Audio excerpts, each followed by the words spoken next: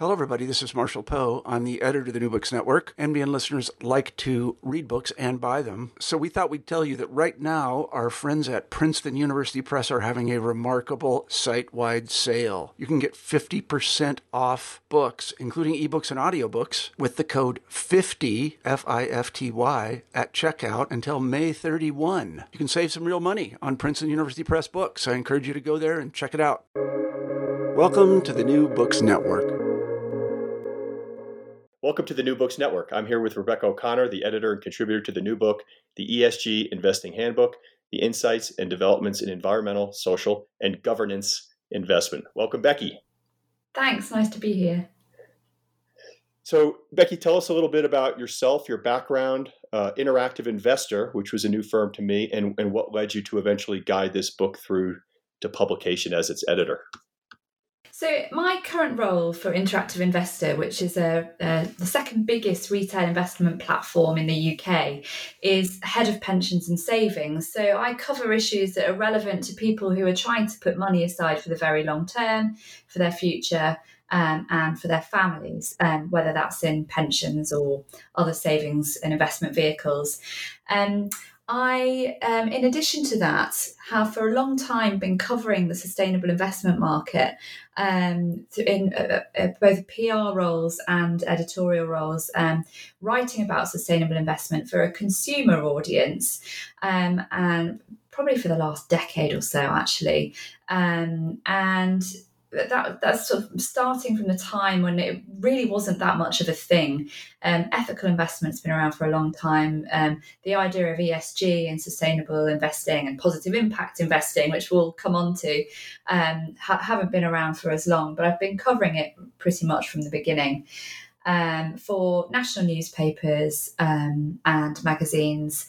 As people's interest in this area has grown, really. And over time, the connection between investing for your own personal benefit and for your pension for the long term and to deliver a profit has coincided more and more with sustainability concerns. And it's become more mainstream. And my role at Interactive is not only to tell people how to do the right thing for their retirement savings, but also how to do that in a way that, or potentially do that in a way, if they're interested in doing it in a way that's also sustainable. I've been covering the area mainly from a consumer focus, but because of the nature of the job, it also involves talking to lots of asset managers. I'm also co-founder of a website called Good With Money, which is a website that's personal finance based, but focused on all the sustainable things you can do with your personal finances. I co-founded that in 2015, and it's going strong. So this book is really bringing together all of my experience and conversations and contacts with that world, and trying to bring it to a lay but curious audience.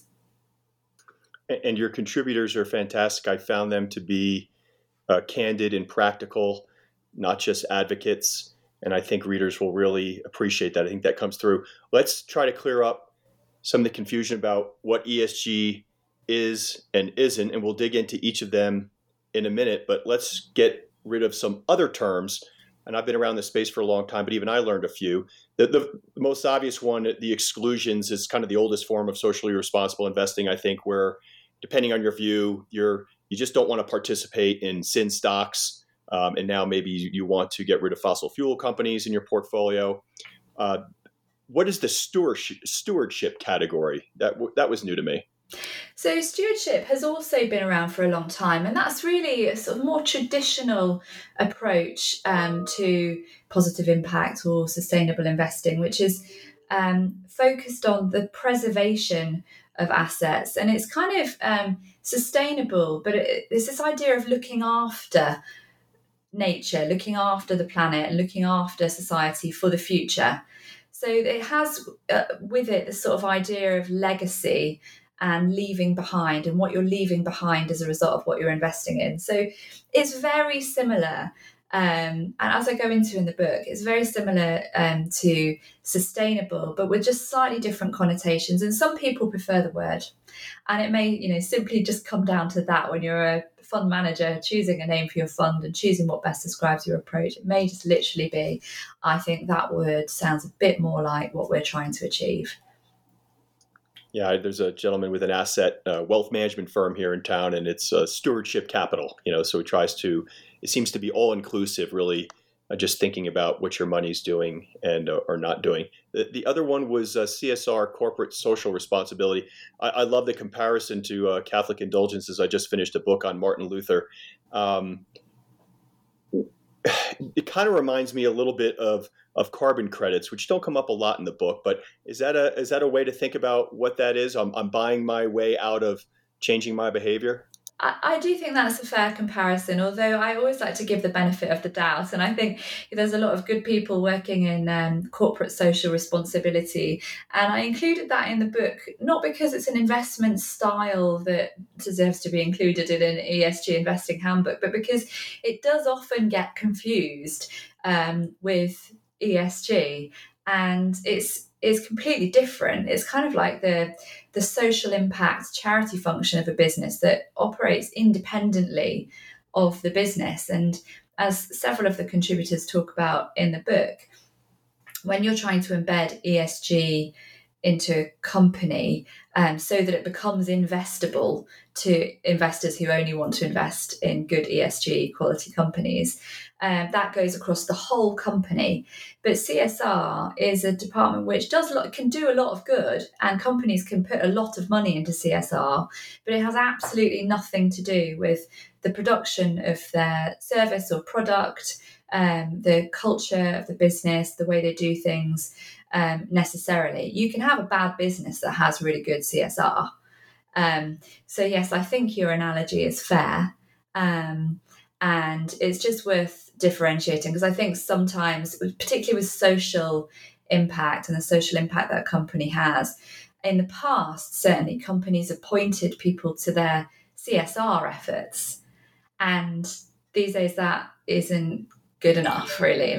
Obviously it's sort of hygiene. Like, you have to have good CSR, but you also have to have social impact embedded throughout the organization if you want to have really good credentials for investors who are looking to invest with social purpose. Yeah, and that's perfect, because that's why we're going through these other terms first. It's a challenge to understand and explain to people what the E, the S, and the G are.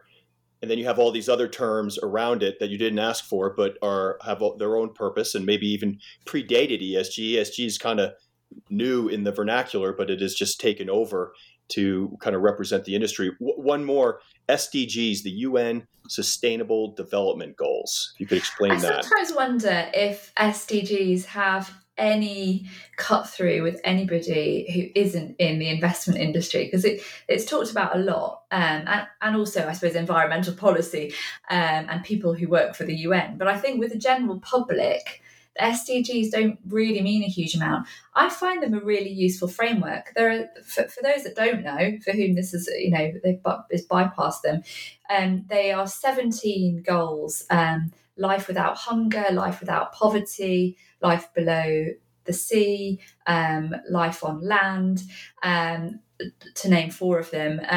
There are many, and they cover several different environmental goals and social goals. And they're a really useful they're a useful set of goals in that they help define what sustainability really is, and they do demonstrate that sustainability is not just environmental, it's social too. It's about people on the planet. The UN devised them a few years ago, and they have become a useful way for some asset managers and to a lesser extent ratings agencies to rate investments or to define what an investment does that is good. The problem with it is often you have investments that are very good at meeting one goal, say renewable energy, but don't meet any of the other goals. Then what do we do with that? Do we say that is a sustainable investment because it meets one goal really clearly? Or do we say it isn't because it doesn't cover all 17 goals. And what was really interesting, which is in the book, is a graph from a company called Ethical Screening.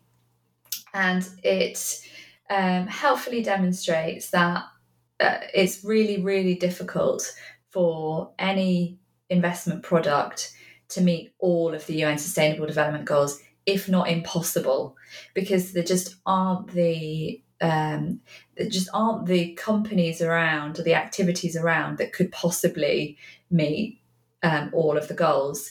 The ones in particular that are challenging for companies are around biodiversity. So life on land, life in the sea. It's very hard to find profitable activities that also meet the biodiversity-focused UN Sustainable Development Goals. So if a fund is suggesting that it is sustainable and it meets the UN Sustainable Development Goals, according to Ethical Screening, that is actually a bit of a red flag, because it's very hard for an investment to do that. Honestly, authentically, anybody would only ever be claiming to meet a few of them at any one time. Fascinating. And so now let's get into what ESG is and isn't, as the confusion around it was a big part of the Economist front page story that just came out about ESG. You've just been through editing and writing this book. And sometimes it's hard when you're working in the space already, as you have been, to understand other people's confusion. But we're trying to make this accessible broadly. What have you learned about where and why folks are getting confused about ESG? I've learned that at this point in time, actually ESG should be a bit confusing, because it's still really finding itself. It's not a finished product. It, in the people that I've talked to, in particular, Ashley Hamilton-Claxton at Royal London Asset Management wrote a great LinkedIn post, which I referred to in the book, about the messiness of ESG and how, ratings and everything are fundamentally, in a way, doomed to failure at the moment, because we don't have really clear-cut official global standards for what ESG is and isn't. And also we can't have that because it's an evolving field, and the nature of technology and the technologies that are, renewable technologies, and everything that we have at our disposal as a global society to help reduce carbon emissions, to help reduce waste and pollution, is evolving all the time. So those standards are changing all the time.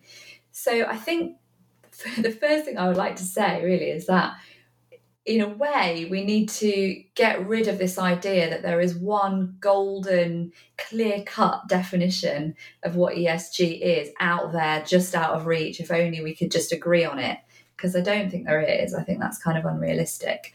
Having said that, it is still incredibly helpful, and the discussion around the different terms, I think, should be viewed, rather than being obfuscating and confusing, as helpful, because in that tension between the terms, hopefully we get better and we get more demanding and we want more from our investments, and that's what we need to see, the progress rather than the finished product at this stage.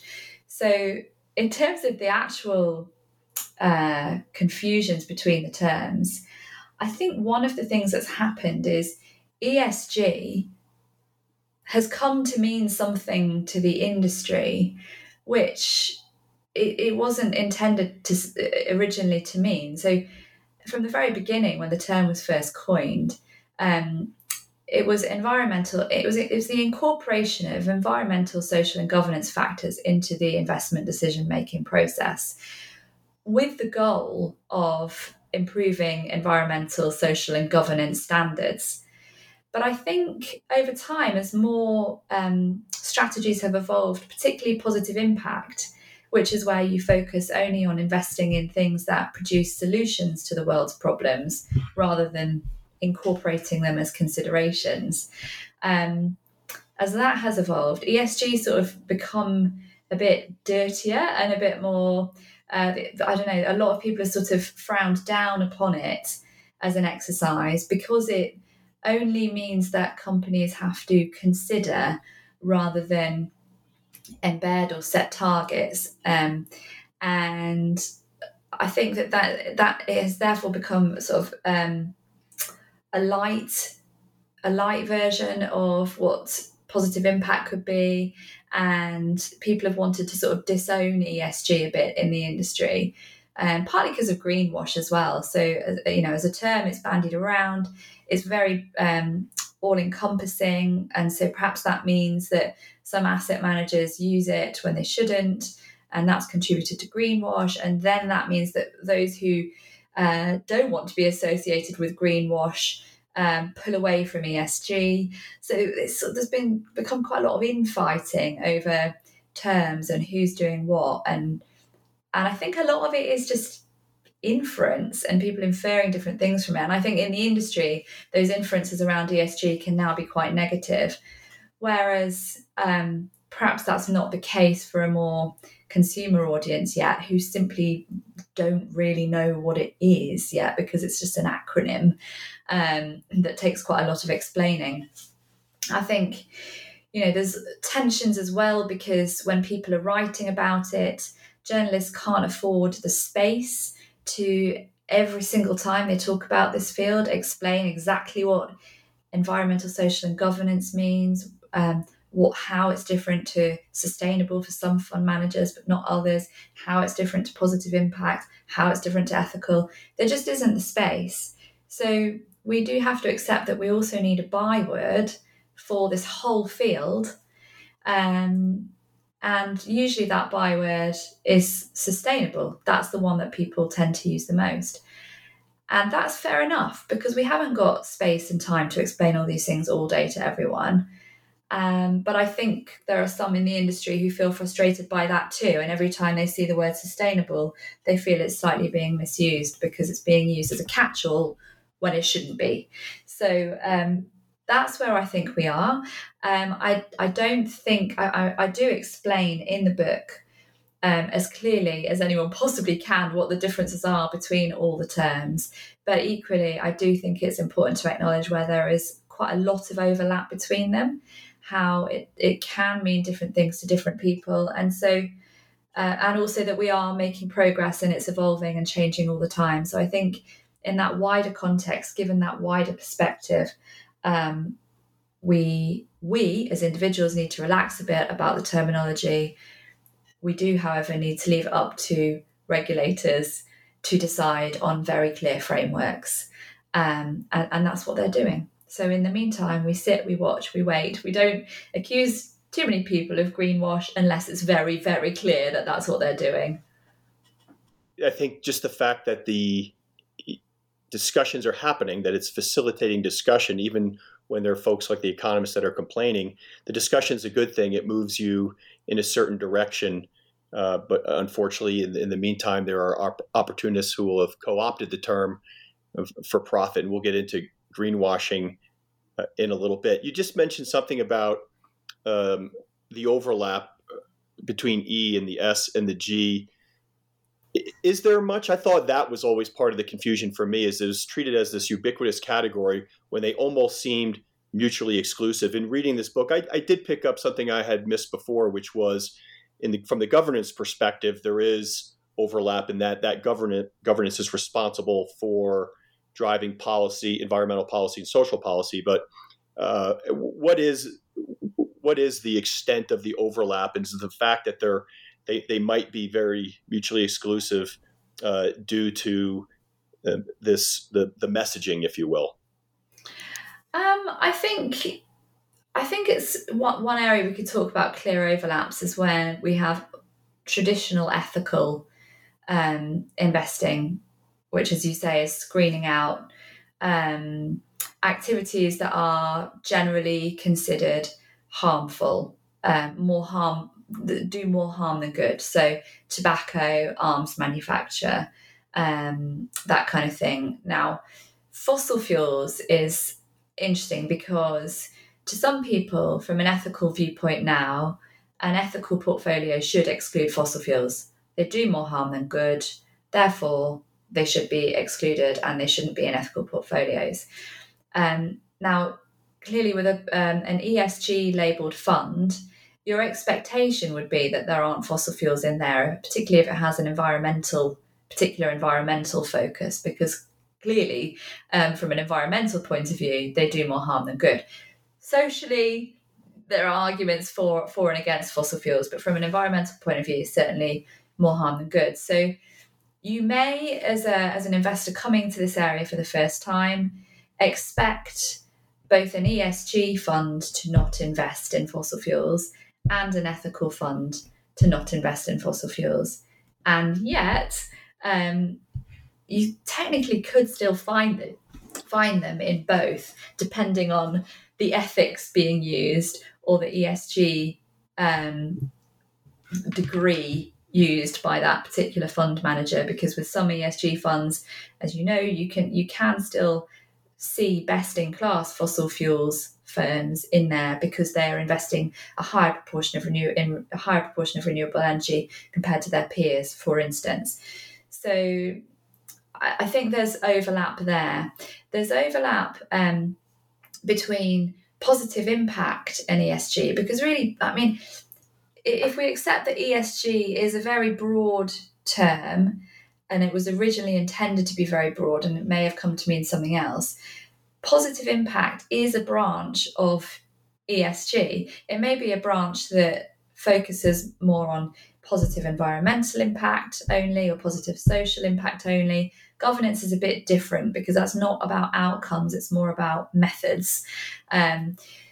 So there is naturally overlap. A positive impact fund could be described as an ESG fund. It doesn't want to be because it's more special and focused than ESG funds are generally, but it could be.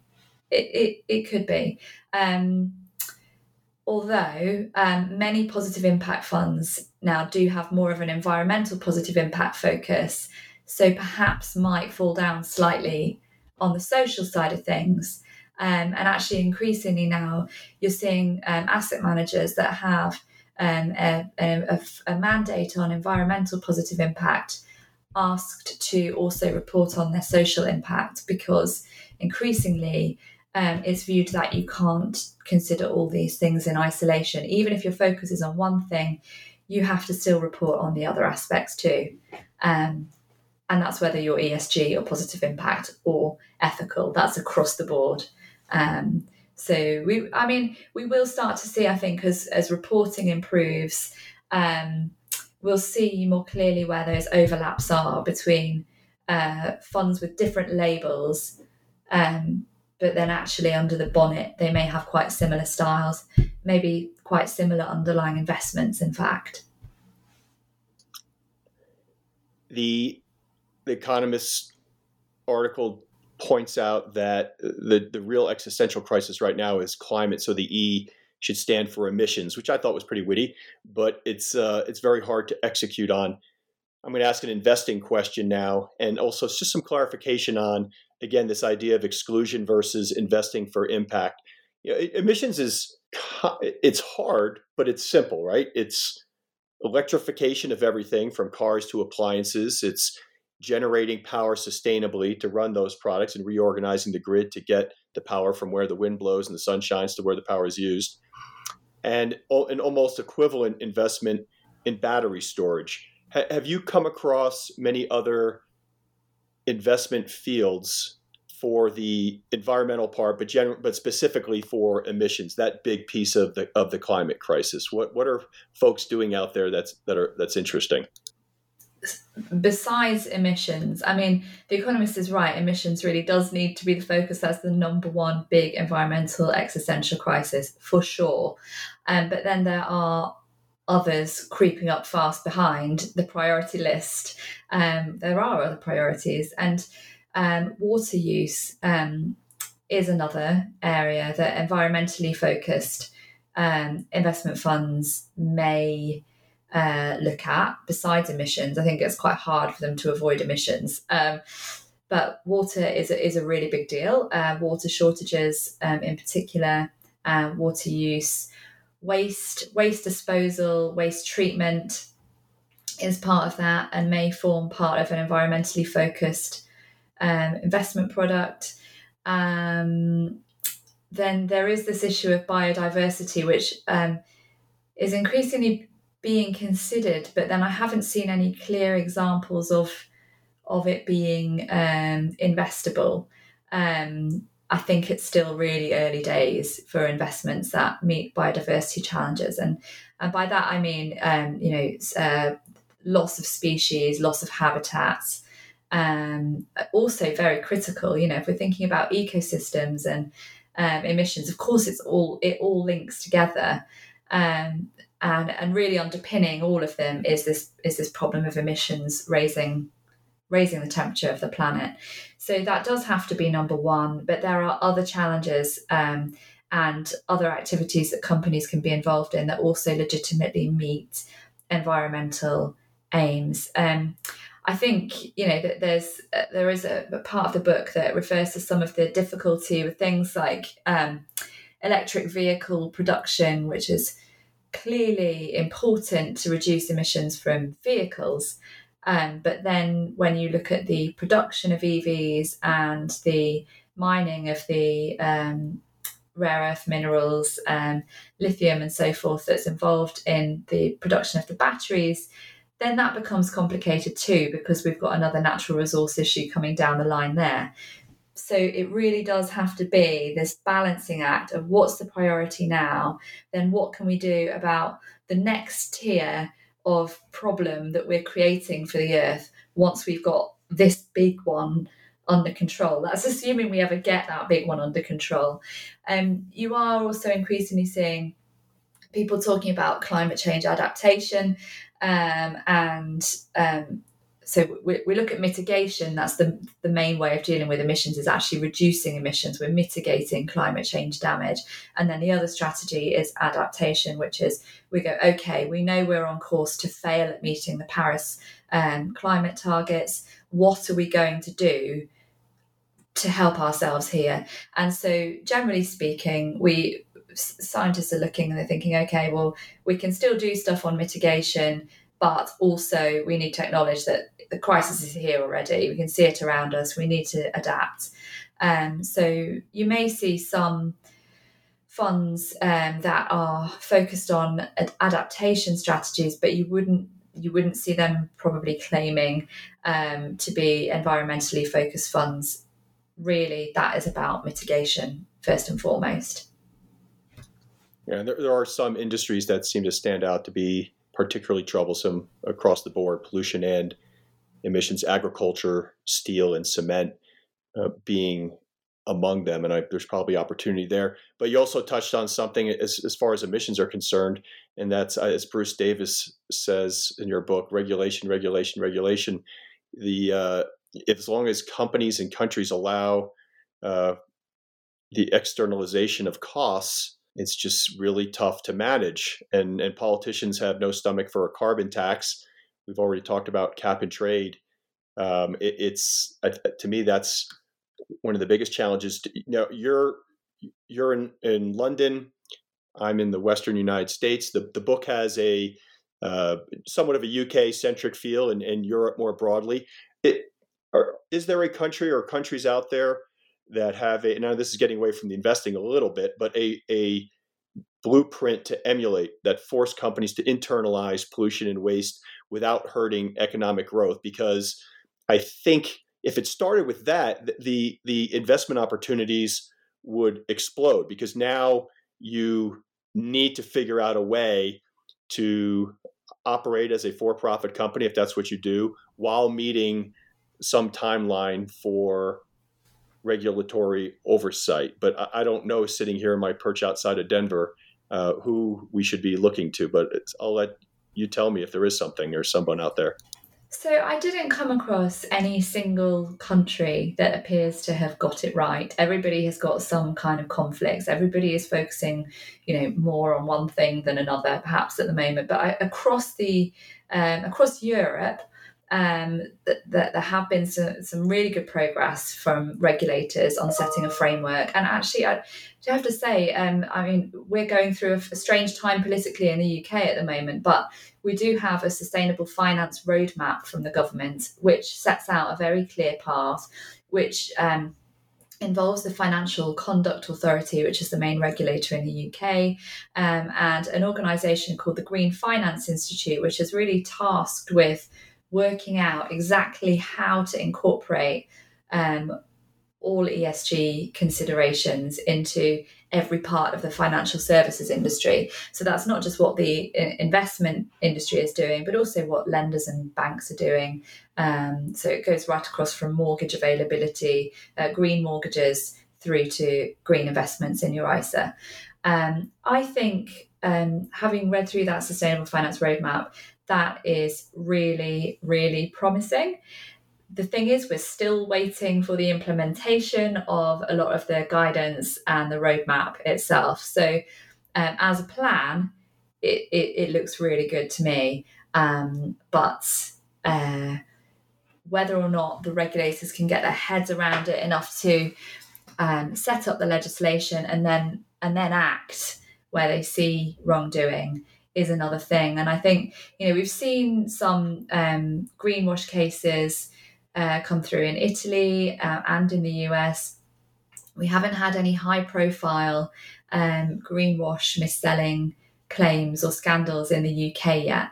But I think that would be a sign that a country not only knows where it needs to go, but is also prepared to actually do what needs to be done and enforce that regulation too. So I think Europe is really good. I know that there have been further changes in the US just in the last couple of weeks with regards to climate change legislation. And I think the UK is one to watch. Let's talk more now about greenwashing since it came up. This is a big one. The SEC in the United States is starting to crack down on at least the mutual funds targeting retail investors that are making ESG claims, but studies have shown the claims have no teeth. In fact, some of them are actually worse than average. There have been a couple cases in Europe, but talk to people about what it is, and if you can differentiate. We talk very highly at a high level about investing or disclosures involving, say, environmental regulations, and I'm trying to understand how much of it is like company specific, like these companies must do this, these companies must disclose this, versus an investment vehicle, a fund that is advertising, hey, we are an ESG fund. And the greenwashing is particularly pernicious because not only is it fraudulent, but then there's a carryover effect where investors tend to be turned off from the whole space when they read those articles about the opportunists who are misrepresenting themselves. But I know what it is, so I have to be careful here. Listeners might not. We're just using the term. Please now talk about greenwashing as broadly and specifically as you'd like. So greenwash is really just overstating what a company does to help the planet and how much they are actually investing in renewable energy, and it's done in subtle ways. So, subtle and less subtle ways. It could be an oil company's corporate website being literally covered in green and pictures of wind turbines and solar panels is a marketing greenwash. Whether that counts as mis-selling is another thing. Many of them do invest lots of money in renewable energy, so in that sense it's not misleading because they do invest in it, but as a proportion of what they do overall, it is misleading because that's not where most of it. Oil rigs don't look as pretty as wind turbines in fields, and they certainly don't do much for the brand. So there's the marketing, there's the imagery used in marketing, which is greenwash, and then there's the presentation of facts in annual reports, which is harder to greenwash because you're upheld to certain standards of reporting, which is where the governance comes in. If you've got really good governance, that should, to an extent, limit greenwash, because reporting standards will be followed. But really, it's a marketing exercise to make a company's activities sound better and nicer for the planet than they really are. And it applies to companies, it applies to asset managers, it applies to any business in the investment chain. Or not even in the investment chain. I mean, it applies in the consumer sphere as well. So if a company that I buy my trainers from says that, you know, it's completely eco and vegan, and it's not, then that would annoy me as a consumer too, regardless of whether or not I invest in that company. So I think it's really, really pernicious. And you know, we all want to feel good about ourselves, and we all want to feel good about our impact on the planet, and like we're part of the solution rather than the problem. And that, in a way, can make us receive greenwash almost lazily, because it supports our worldview and our view of ourselves. If we see nice pictures everywhere of wind turbines and solar panels, and we think, oh, great, you know, we're doing the right thing. I'm going to buy my stuff from this company because they're doing the right thing, or at least they say they are. And, you know, who am I to question that? I think it's pernicious because it's hard for us all to challenge, but we absolutely must, because if we don't, then temperatures will continue to rise, because all the stuff is just going to stay as it was. Emissions will continue to rise, and the planet will keep heating up. So greenwash and squashing it is really, really important. It might not seem like an obvious thing to prioritise in the battle to save the planet, but it is, because it's telling us things are more comfortable than they really are. And yeah, it really is very clever marketing. And as somebody who is in PR and does a lot of communicating, I understand the temptation to sort of, you know, focus on the positive messaging of what a company is doing and use that to attract people's attention. But you really can't. The implications of doing that with this in particular are too serious. So that's why it's very important for regulators to step on it, and to do so very, very visibly. And you know, I what I don't want to happen though is that companies then get very nervous and so worried about the threat of being done for greenwashing that they don't communicate the good things that they are doing. I think it is really important, if we are being transparent and trying to make choices and trying to make a positive difference, that we do see as well the good things that companies are really doing, and that they're not scared to tell us. It's the way they tell us that needs to change in some cases. So it's a straight communication of fact. We are investing this in this. This is the impact on emissions that we need, not all the lovely trees and wind turbine images and little animated videos on company websites that make us feel good. Yeah, transparency is uncomfortable at times, but it serves everybody pretty well. You introduced the idea of governance, and as you wrote in the book, it may be the slipperiest of all. And it's very interesting to read the story about Larry Fink of BlackRock, who is in the news as the largest shareholder in the world of everything, as being the largest index fund holder, and being very concerned about climate change, but not so much on the governance side. When you look at the shareholder votes, what makes good governance for a company? I used to think because I sit on a couple boards, it was just about diversity of the board, but there's so much more to it. Could you, before we get into the economy, can you talk a little bit about what makes good governance in publicly traded companies? I am just very quickly going to refer to the good governance definition in the governance section of the book, because it does it perfectly. There is an institute called the Good Governance Institute in the UK, I describe governance in the book, by the way, as the glue that holds everything else together. You can't really achieve environmental or social impact without governance. It's so important. So, according to the Good Governance Institute, good governance adds value. It is lean, transparent, and ethical, focused on tackling operational challenges in ways that complement the big picture vision. It always seeks the best outcomes for stakeholders and is never content with merely staying out of trouble. The best boards continually question their own governance. Whoever they are, from the smallest charity to the greatest institution, they have a clear idea of their purpose and role, and they understand that good governance is in everyone's interests. It's the duty of board members to remain focused on broad strategic goals while tackling day-to-day issues and meeting their responsibilities. So it's the way of meeting those goals, having those goals in the first place, making sure that the goals are clear and everybody's working towards them. That is really important. And also that process of self-reflection of boards is really important. I think it's very easy for people to be convinced of their own rightness sometimes. And also when you're on a board, as you have been, you need challenge. You don't need people to pat you on the back and say, well done all the time. And we're doing, we don't need to worry. We're doing a great job.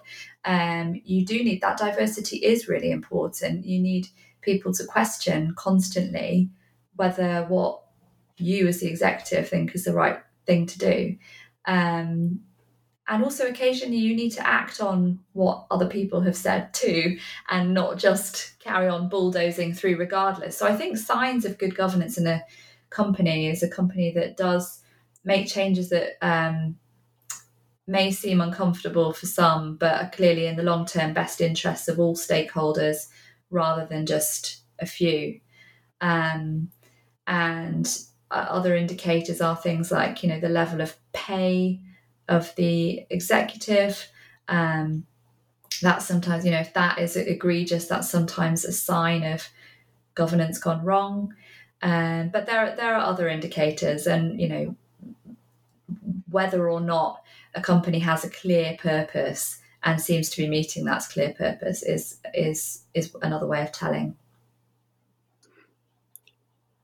We appear to have something like a recession developing in Europe and China, and there's talk of one coming to the U.S. What has transpired in Ukraine has been absolutely awful. People in the United States are losing their minds over $5 gas. They've obviously never traveled in your direction. $5 a gallon, that is, in our pricing metric. But it has served a little bit like a carbon tax, So even if you didn't care about the environment necessarily, now we have all these other reasons to worry about fossil fuels and get off work on emissions. The challenge in these economic times, coming back to it, is that's always a political excuse not to invest in the future because it's going to hurt jobs or create pain in the consumer. What is your view right now? What's going on with economic slowdowns around the world, recessions developing? What does that do to the ESG movement from your perch?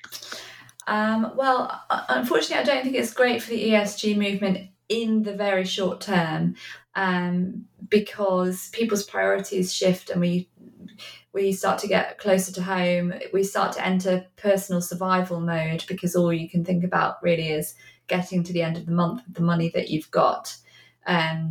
We haven't had a jobs crisis in the UK yet. I think, when unemployment is a thing, then broader concerns that, clearly deserve to be right at the top of the priority list when we think about our collective well-being, suddenly start to take a back seat because people are just trying to get through to the end of the week.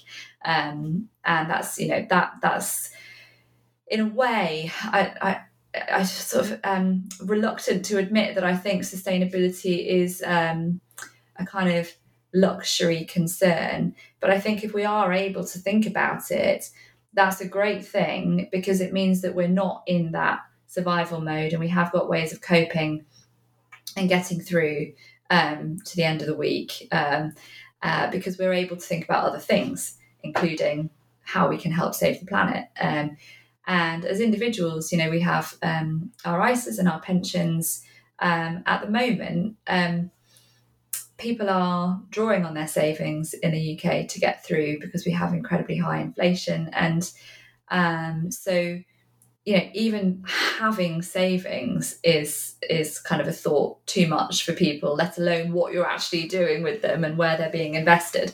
So I think, it's problematic from that point of view. The other thing, of course, is the impact on some of the valuations of the companies held in funds that have an ESG label has in many cases taken a hit. So the US technology stocks have been kind of quite high up in a lot of sustainable funds, and because of inflation, the valuations have taken a bit of a knock. Now that it might be short term, and it really has only been since the beginning of this year that the shine has come off.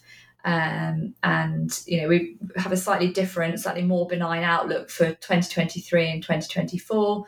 So I don't think in any way that this knock to the appeal of ESG is permanent.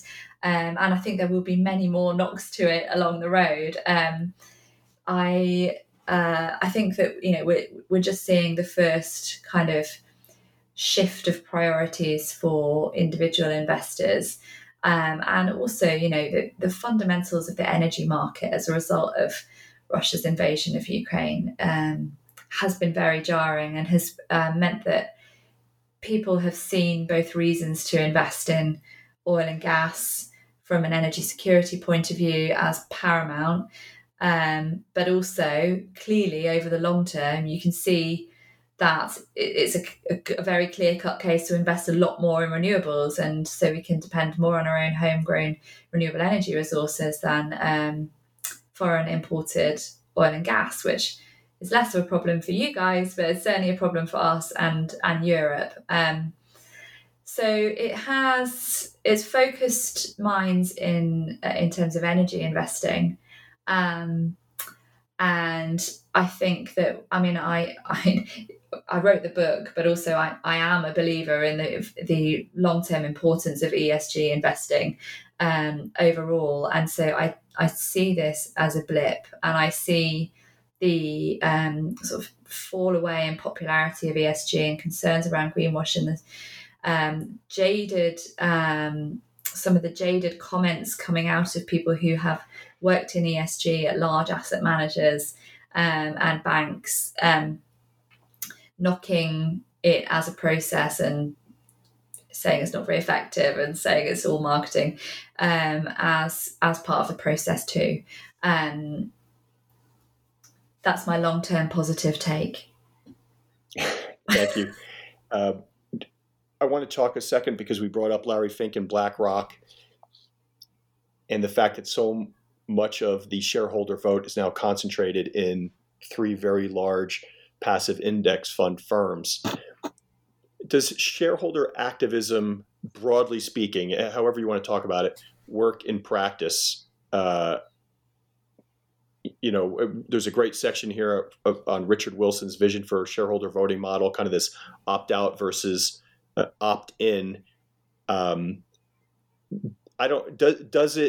Does it work? There's when I think of shareholder activism, I also think of the exclusion model, the old exclusion model that's still around, where we have a couple college students in the house, and students are pushing to divest of fossil fuel. And I've read a lot from people like Cliff Asness at AQR about the Finance 101 impact of selling shares and increasing the cost of capital, so it's more expensive for them to invest in projects. My cynical take on that is the companies you're talking about are so free cash flow positive. Their issue isn't raising cheap money. They have plenty of it. But talk about shareholder activism, because this is, again, a book about investing.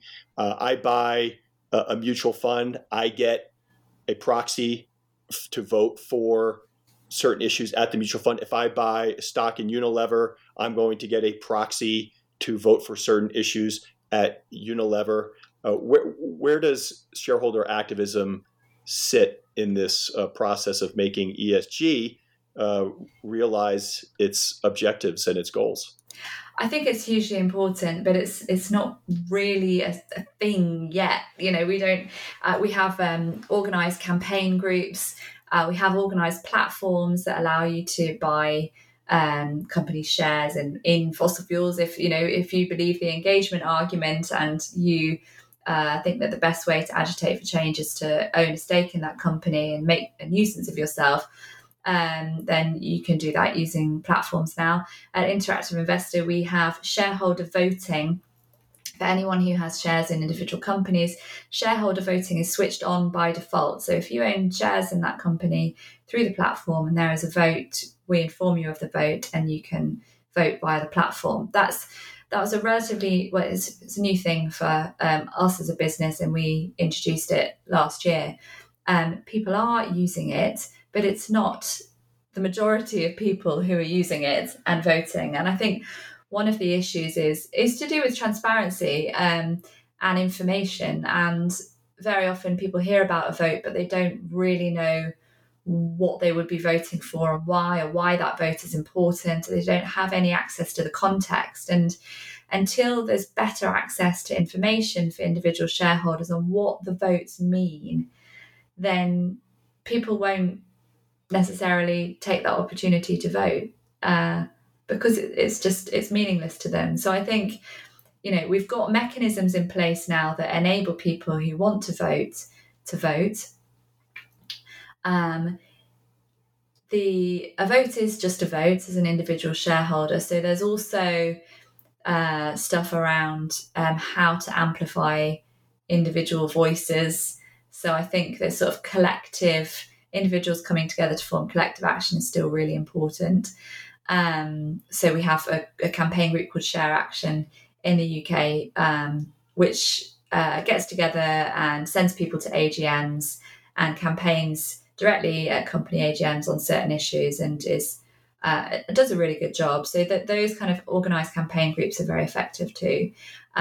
Individual investors do need better access to relevant, timely information before they can vote meaningfully on anything. So I think that's the next step for the shareholder revolution.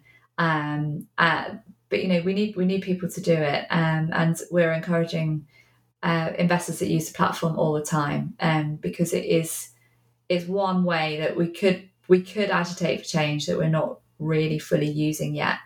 And in this world, a company vote may be more powerful than a political vote.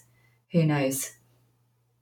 Yeah, and that's for sure. And I know there's discussions about taking away some power from someone like Larry Fink and BlackRock by making the proxy votes for, say, the S&P 500 index fund flow through to the individuals. But just as you described it, can you imagine individual investors who were trying to stimulate to vote for a single company or a single fund now having 500 company proxies flow through their inbox? I'm just not sure that's practical. It's a lot for individuals, unless they're incredibly motivated on an issue to wade through that. I mean, I've had voting instructions through myself several times, and I've had to dedicate an hour at least to finding out what the vote is, whether I should care, whether I should vote. It's really not easy as things stand. So quite a lot of work needs to be done there. Yes. Yeah. The book, we didn't get into the whole rating systems controversy and all the different agencies and the differences. The book does have some lists that you share about who scores well and who has some work left to do. You talk about companies and asset managers. So let's pretend I come to you. I'm 50 years old. I have some retirement money, some non-retirement assets. I brought children into this world. I care very much about the world's future. What are a few pieces of advice you can offer on at least the investing piece of my impact, what I do with my dollars? Well, of course, the first thing I should say is I am not qualified to give financial advice to I should anybody have said about that their too. You're retirement right. And savings. I'm not either. We're not making recommendations, but go for it. Well, do you know what? I mean, I think if specifically for people who are approaching retirement, it's interesting that you bring that up because it's hard to find funds that are going to deliver a cautious, balanced, well diversified level of income that are also going to match your sustainability goals. It's easier to find growth stocks and global equities that match sustainability goals. It just is. And so that whole area, that whole product area of sustainable investments that are suitable for people approaching or in retirement is actually a really big gap. It's even harder now because we're in such difficult times. But you don't typically it is the big energy companies and the fossil fuel companies that pay the big dividends that support the retirement income of generations. So that's something we need to address. And I think that will come as the cleaner technologies mature and increase in scale, but we're still waiting for that to happen. So if you're interested in legacy, however, and something that your grandchildren will be proud of inheriting from you, then you can still afford to invest in higher growth assets because you don't need them for your own income. So if it's about what you're leaving behind, then positive impact funds would certainly be something that I would think the next generation and the generation after would feel very pleased that their family money had been invested in. So it does depend on your own individual goals and whether you're looking at putting money somewhere for your own income. It's going to be hard. There are a couple of funds to look at that offer sustainable income. Not naming names, but there are a few. So for that part, it's harder. There's less choice, but there's a little bit, and a lot more choice in terms of positive income, positive impact, higher growth, funds for legacy giving. So it's about finding the balance between the different pots that you have in retirement. This section I learned a lot from and hadn't thought about, especially when you talk about impact your dollars having change, not just the exclusionary policy, was selecting banks with which to put your money into that have a methodology, a framework for allocating responsibly. That's a section that I would love to direct readers to. Becky, what would someone smarter than me have remembered to ask you before we get off the phone? What else would you like to know, or you would like listeners to know about the book before we sign off? Well, I mean, listen, I think we've covered so many areas. Thank you so much for the great questions. I just want to remind people that the world isn't perfect. And there are no perfect investments, therefore, either. There is only investments that are trying to do better to varying degrees, and those that aren't, but maybe pretending to do so. So I am in the business really with this book, as well as offering clarity and insight of expectation management of what really is happening in the ESG space and what it really means. Because I think many people come to this area full of high hopes and idealism and find that quickly dashed. And I don't want that to be the case. I want people to retain faith that moving money into the right places can push the world in a better direction. So I think that would be my final message. Let's not let perfect be the enemy of the good. And thank you so much for your time, Becky O'Connor. And the book, again, is the ESG Investing Handbook. I enjoyed it thoroughly and look forward to talking to you again. And best of luck. Thank you.